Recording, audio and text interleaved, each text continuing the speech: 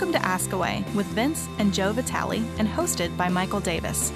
Vince and Joe Vitale are currently leading the Zacharias Institute. Both hold doctorates from the University of Oxford, Vince in philosophy, and Joe in Women in the Old Testament. In a world that increasingly sees the Christian faith as irrational and irrelevant, it is more important than ever for believers to be prepared to give a defense for the faith. Ask Away is brought to you by Ravi Zacharias International Ministries. It's time to ask away. Hello and welcome to another episode of Ask Away with Vince and Joe Vitale. I am your host, Michael Davis. For many believers, conviction of sin can be conflated with guilt and shame. Though we claim to believe that Christ can and has forgiven the sins we have committed, we oftentimes have a difficult time with believing that God can continue to forgive us when we habitually sin. How is it possible that we can have a God that hates sin so much but still gives us new mercies every single day? How do we live in a way that shows that we believe that we are forgiven when shame and guilt seems to be ever present? But before we get started, Vince, can you tell our listeners about the Emerging Apologist program and how someone who senses the call to become an apologist can apply for our December session? Thanks, Michael. Yeah, the Emerging Apologist program is one that gets us particularly excited. We spend a week journeying with people that are sensing a call, a real passion for evangelism and apologetics. It's going to be from December 4th to December 7th. The deadline for applications is October 19th, and you can apply by going to rzim.org/EAP.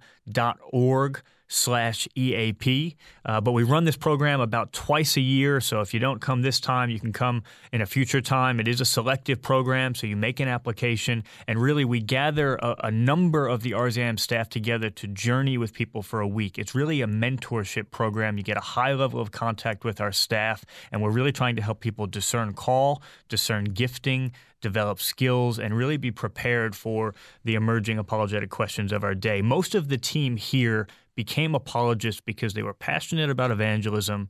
They had a longing to share Jesus with their friends, their colleagues, their family, and then they started getting asked questions that they didn't know the answer to.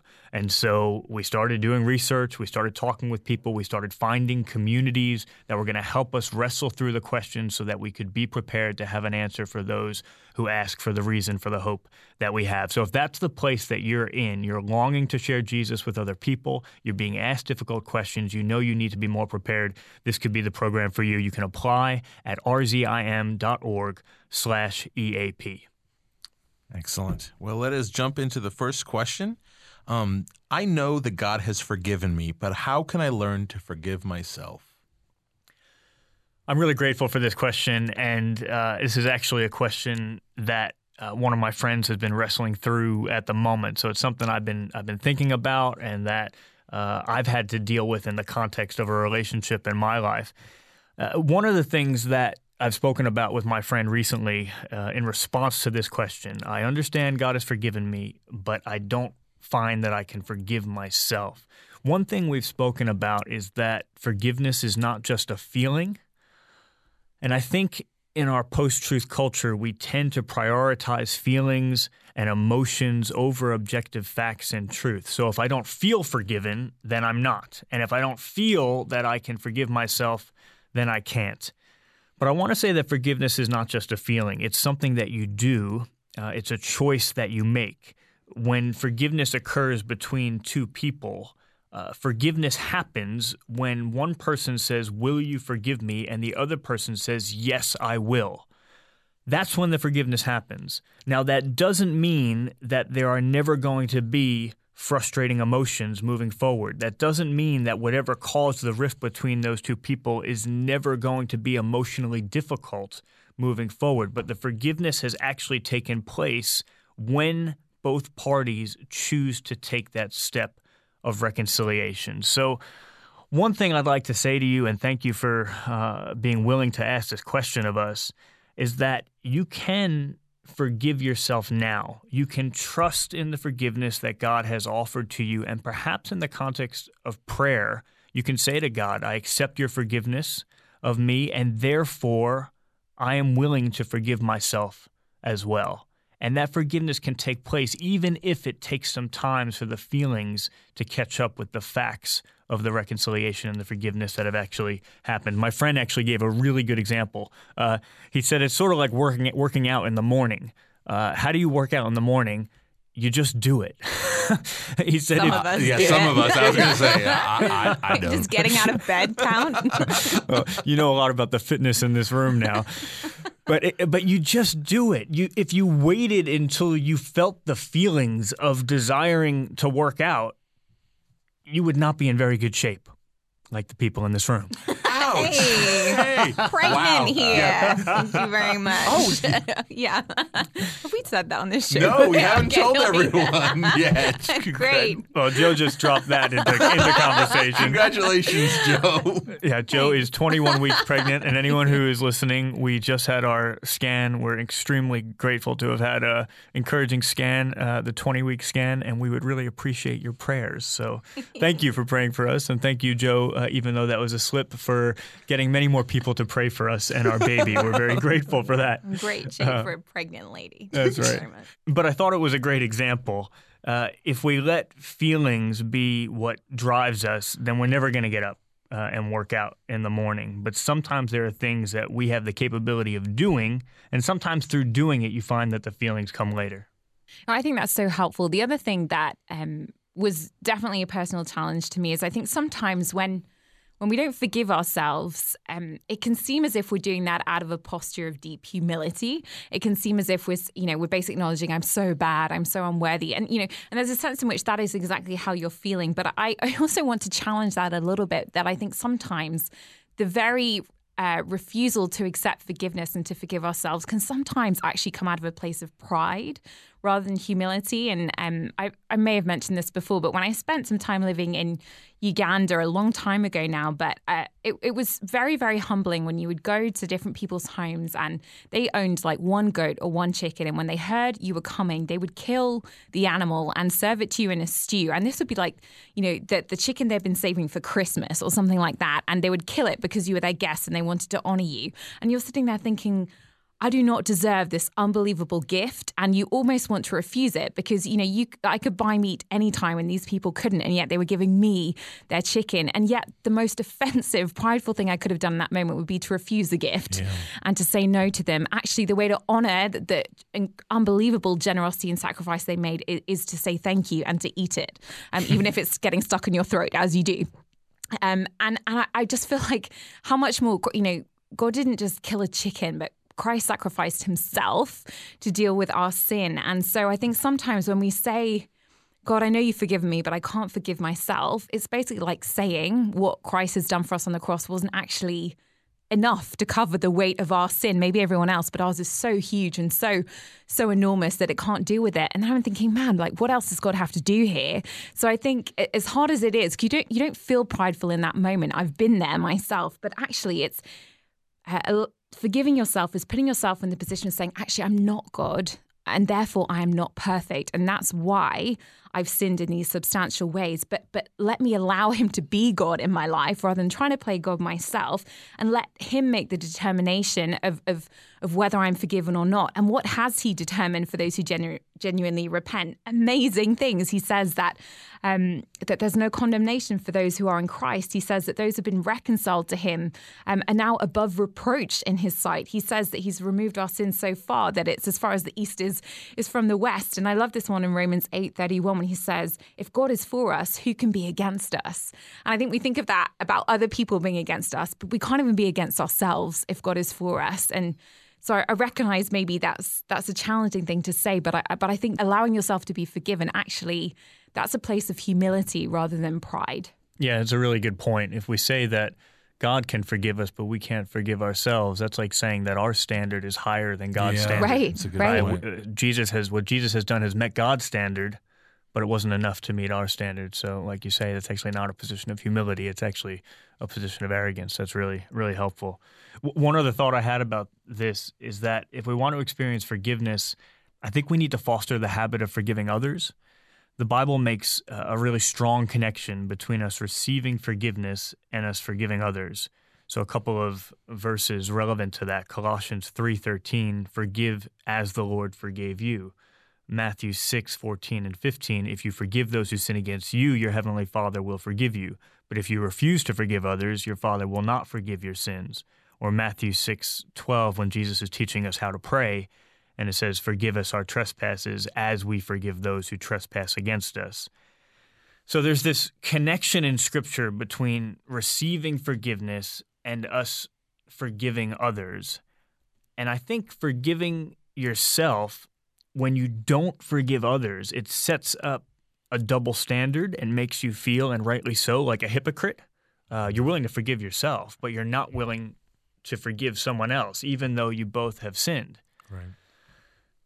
That's why I think it can be hard to forgive yourself if you're not in the habit of forgiving others. So if we want to forgive ourselves, we need to foster that habit. And practically, how can you do that? One thing that I find really helpful is just to spend 1 minute each day praying for someone that you find it difficult to love or difficult to forgive. I've always thought one of the most radical things Jesus ever said is to love your enemies and to pray for those who persecute you.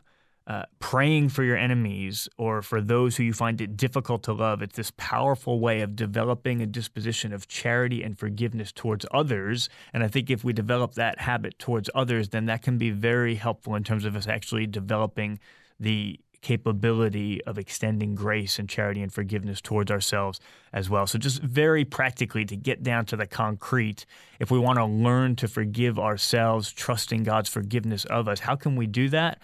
Well, maybe it's partly by realizing that we're all sinners, we're all in the same boat, we all fall short of the glory of God, and looking to those people that we look at as enemies or as difficult to love and spending a minute each day actually extending a prayer for them. And if God can give us the grace to forgive even our enemies, then surely He can give us the grace to forgive ourselves as well. Yeah.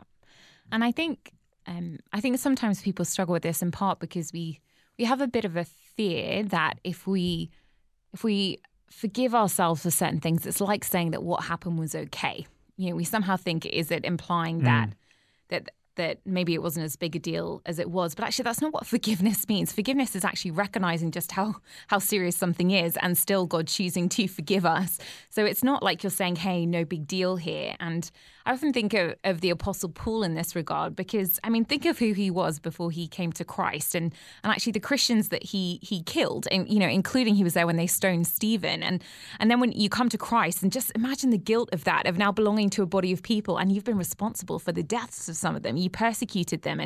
And he says in 1 Corinthians 15, for I'm the least of the apostles who am not worthy to be called an apostle because I persecuted the church of God. And, you know, he's saying that about 20 years later, and you can still sense the regret in that statement.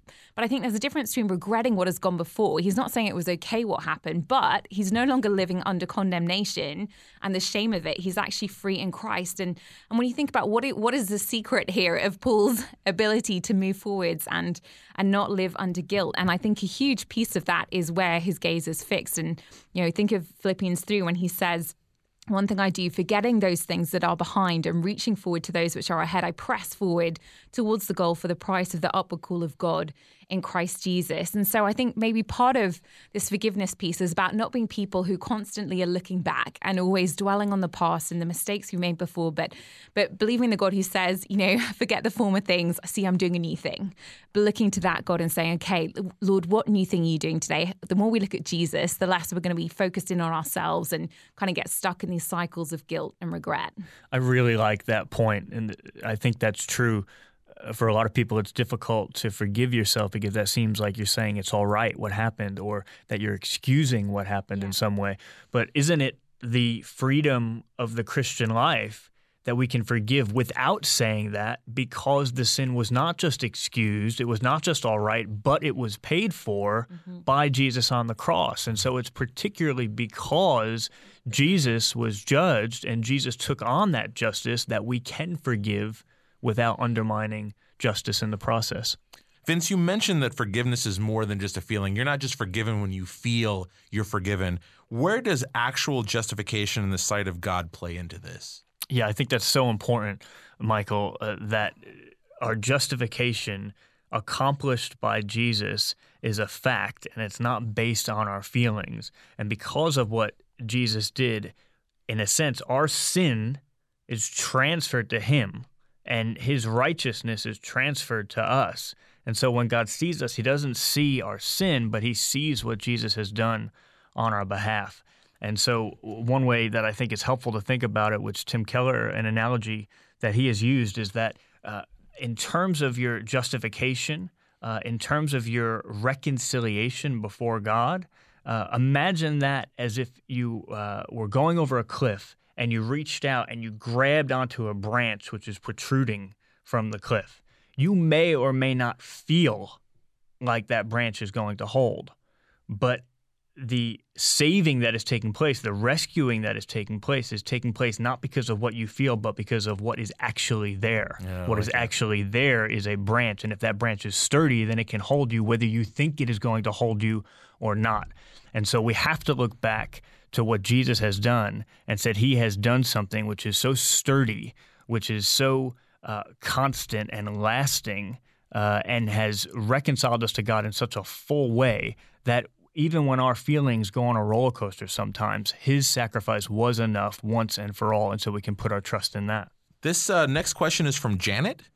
Can Jesus truly, fully empathize with us when he did not have to deal with guilt? He was perfect and committed no sin. For the rest of us, guilt tends to adversely affect many of our relationships in life, and most importantly, causes us to create separation between ourselves and God. Can Christ, who never did anything to feel guilty about, truly empathize with us because we experience something which is so often detrimental to us as humans? Janet, I deeply appreciate the way that in your question, you've essentially paraphrased Hebrews 4, verse 15, which says, "For we do not have a high priest who is unable to empathize with our weaknesses, but we have one who's been tempted in every way, just as we are, yet he did not sin." And on the one hand, I mean, it's so key and so important, the fact that Jesus didn't sin, because of course, if he did sin, how on earth would he be able to, as Vince has already spoken to, act as a substitute in our place? If he himself had sins to carry, he couldn't possibly carry our own. So you're right, it's absolutely key and fundamental to the Christian faith that Christ is sinless. And yet, I also think this is a really fair question you're asking. You know, how can he empathize with us when guilt does have such a huge impact on our lives? And one way or the other, it's something that we all do struggle with. I think there are a few different things we could say to this, and let me just start off with one of them, which is while it's true that God himself doesn't carry guilt for things that he has done wrong, I nevertheless think that when we're talking about the impact of guilt on relationships and the way that it adversely affects relationships in our life, I actually don't think there's anybody who has experienced the adverse effects of guilt on relationship more than God himself. I mean, God has had to deal with the guilt that impacts every single relationship of every single human person who's ever lived in regards to the way that it affects their relationship between themselves and God. So in that sense, he's dealing with it all the time. He's dealing with the fact that because of the sins that we as humans commit, there is guilt in the way. Therefore, we're separated from him. And he's the one who's bearing the brunt of that and the impact of that. Sometimes because we refuse to repent of our sins and therefore it's come between us. Other times because even though we've come to him and accepted his forgiveness, like we've just been talking about, we can't forgive ourselves. And so God has to deal with that frustrating situation of when we're holding him at arm's length effectively and saying, no, my guilt and my sin are too big for you. And therefore we put him at a distance. And so I think God knows a lot about the pain of broken relationship because of our guilt. He knows that both before Christ came in broken relationships, but he also knew it even when Christ was walking on earth as in human flesh himself. And just think of the way that he had to deal with the pain of the guilt in certain relationships in his life, like Judas and the guilt that he carried when he leaves the Last Supper and Jesus knows he's going to betray him. And he has to feel that devastating impact of the guilt that Judas bore on their relationship and actually knowing that Jesus would go on to do those things and then die in terrible shame, still burdened by that same guilt. Same with Peter, Jesus and Peter have to have a really tough conversation after Peter's betrayed him. And again, it's Jesus helping Peter work through the guilt that he's feeling over that betrayal. So even though God himself hasn't experienced guilt for sin he's committed, he experiences all the time the impact of guilt on our relationship with him. Just another passage that affirms what you're saying, Joe, 2 Corinthians 5:21. God made him who had no sin to be sin for us, so that in him we might become the righteousness of God. It's such a strong statement, the idea of God making Jesus, who had no sin, to be sin for us. And I think it speaks to what you're saying, that on the cross, although Jesus was not guilty for sin he had committed, he experienced the full consequences of guilt. Yeah, I think that's a huge piece here. And I think it's very significant that when Jesus is on the cross, the words that he prays to the Father are, my God, why have ye forsaken me?" And I think that in particular emphasizes this thing you're talking about of knowing what it's like to feel separated. And actually, there's a very strong sense in which when Jesus becomes sin for us, he is truly carrying our guilt. He is truly carrying the consequences of sin, and that is guilt. And someone was saying to me the other day that they thought the only reason that Jesus quoted that psalm on the cross is because of how the psalm ends triumphantly, pointing to the fact that, God has triumphed. And as if, it was some like secretive hint Jesus is making just to say, hey, but this is all going to end well. And I agree that that's part of the reason that Jesus quotes that psalm, to say, hey, we're in a very dark place now, but still looking ahead to triumph. But I think if Jesus only wanted to talk about the triumph, he could have ended with that verse of the psalm. He would have just used that verse, right? Exactly. So I just thought, why does he begin with those words? I think he begins with them because they're speaking to something very substantial that is going on within the Trinity in that moment. The cross is a Trinitarian moment. And I think in that moment, Jesus is truly experiencing the price of carrying sin, which is separation that comes through the weight of the guilt in that moment. And I think he truly experiences that distance from his Father, just as his Father experiences that distance from the Son. And it's a sort of tragic moment. But I think in that moment, Jesus does understand what guilt does to us. And he does therefore have the ability to empathize with us. You're also asking here, Janet, about how Jesus can empathize with our emotions, in particular, these things that we feel internally. And I think one thing that's relevant here as well is the idea that the Holy Spirit, the third person of the Trinity, when we become Christians, the Holy Spirit comes to dwell within us. 1 Corinthians 3:16, do you not know that you are a temple of God and that the Spirit of God dwells within you? And so there's some significant sense in which we're sharing a dwelling or a home with God, with the Holy Spirit. And when you live in a home, you experience the mess of that house, even if you didn't make the mess. And so there is a significant sense in which the Holy Spirit experiences the messiness and sometimes the stain that comes in our homes through the emotions that we have, because the Holy Spirit has come to dwell within us. And I think maybe the one other metaphor which is significant here is this idea of the church as the bride of Christ. So there's this metaphor of the marriage relationship between those who are the community of Christians and Jesus himself. And likewise, if your spouse is guilty of something, that doesn't necessarily mean that you are guilty of it, but you carry it as well. You experience the stain of that. You might even owe something because of that. If it's a financial debt or mistake, for instance, you may be as financially obligated as your spouse to pay back the money. So that unity is real as the Holy Spirit and God himself is united with the believer in a significant way. And I think that really does help for God to be able to empathize with the whole range of our emotions. Vince has deep personal experience and empathy as someone who has to live with my mess in the house. We have different definitions of what mess is. He's the best folder I've ever seen, and he still has to trip over some of my clothes on the way to the bathroom. I'm speaking out of my pain here, Janet. He is. Just wait. Once you have kids, Vince, if you need a certain way, just embrace the crazy, because that is what's going to happen. Yeah, this is only getting worse. The rest of your life. Janet, just to invert the question as well, rather than focusing on how God might not be able to empathize with us, I also think it's worth focusing on the amazing extent to which he can empathize with us, because he was willing to humble himself and take the form of a servant. Jesus has done literally everything he can to be able to empathize with us while still remaining a perfect sacrifice, the only one who could redeem us from sin, because he is without sin. With the exception, as Hebrews 4 says, of not sinning, he has literally taken on everything else you can take on in order to be able to empathize with us. When we turn the question around in that way, isn't that something that is so worth rejoicing about? And how grateful I am that he doesn't have personal experience of of sinning himself, and the fact that our call as Christians is, as the Lord says, be holy as I am holy.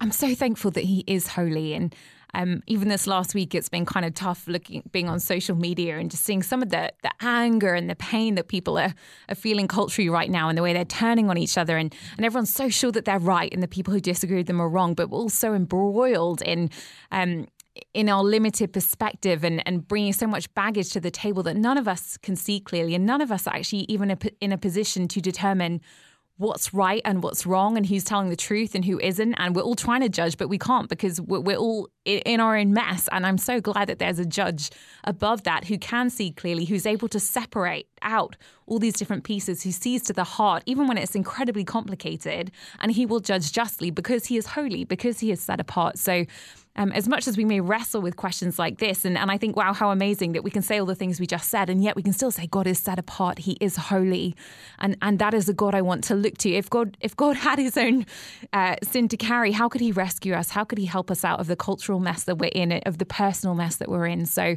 while I deeply appreciate this question, the more I look at the state of the news right now and how hard everything is to deal with, the more I'm like, thank you, God, that you're above this. You stepped into it because you care about us, but you will be able to filter all of this out, and you will do what is right, even if in our own culture and even if in our own system of justice sometimes we're incapable of doing that as human beings. But you will be fair and you will be righteous, and I'm so glad that we can look to you for that. Well, guys, we are out of time. Vince, sum it up for us. Well, these have been some deep questions and also some practical questions that really make a difference in terms of how we go about our day-to-day, how we treat others, and even how we treat ourselves, and how we understand our relationship to God and what he can or can't understand about what we're going through. When I think about the first question, I return to what Joe said really well. It might seem like a humble position to not be willing to forgive yourself. My sin is too bad to forgive. But the reality is that God forgave it. God was willing to forgive it. And so we have to ask ourselves the question, who do we trust more? Do we trust what God says about us, or do we trust what we say about ourselves?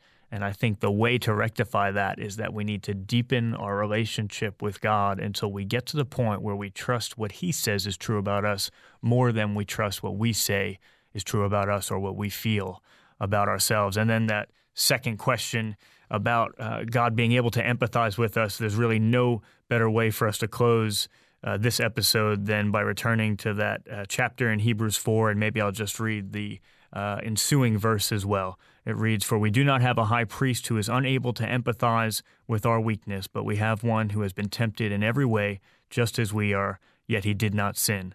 Let us then approach God's throne of grace with confidence, so that we may receive mercy and find grace to help us in our time of need." Vince, Joe, thank you guys for joining me. Thank you all for listening, and we will catch you next week. To find out more about our ministry or to donate, visit our website at rzim.org. If you're listening in Canada, that website is rzim.ca.